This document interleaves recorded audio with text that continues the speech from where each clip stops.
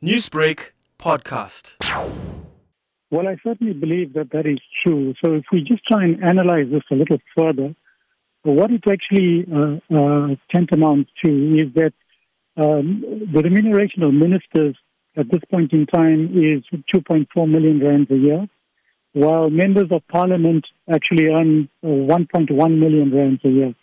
So it means that the actual salary or remuneration of a minister, when he's brought down to the level of a member of parliament, will reduce by half. So it will come down from 2.4 million down to 1.1 million.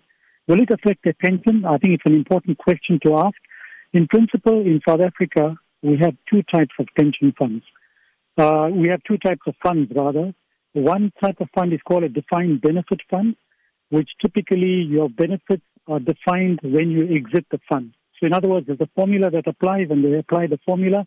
And funny enough, the GEPF, which is a government employees pension fund, is a pension fund that applies to the parliament. So in other words, it includes both ministers and members of parliament as well. The other type of fund you get is called a defined contribution fund.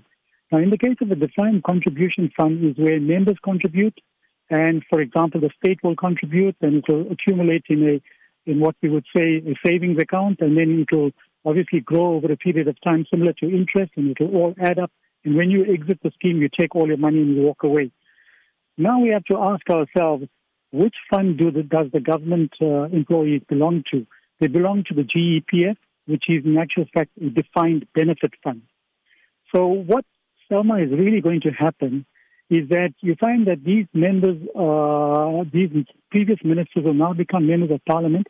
It means that their salary will reduce from 2.4 million rand down to 1.1 million rand. So when they exit perhaps 3 or 4 years later, let's say if they stay on, it will mean that when they use the formula, when they're exiting, they'll use 1.1 million rand. So in fact, their pension benefits will substantially reduce.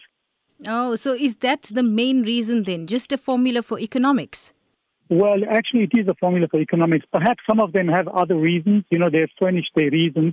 But I think primarily, if I was in their shoes, you wouldn't want to retire poor, will you?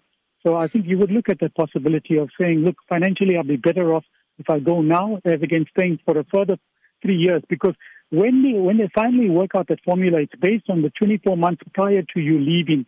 So, it won't be based on the 2.4 million, which if they go now, it'll be based on 2.4 million a year. It'll be based on the 1.1 million. Will you be tackling this particular issue tonight? This evening, I'm on the Alan Khan show. I'll be talking about the government employees pension fund, and I'm going to be talking about the special dispensation which was announced in the Minister of Finance budget speech of this year, in which he indicated that 30,000 public servants between the ages of 55 and 60 will be allowed to leave without penalties on their government employees pension fund, the GEPF.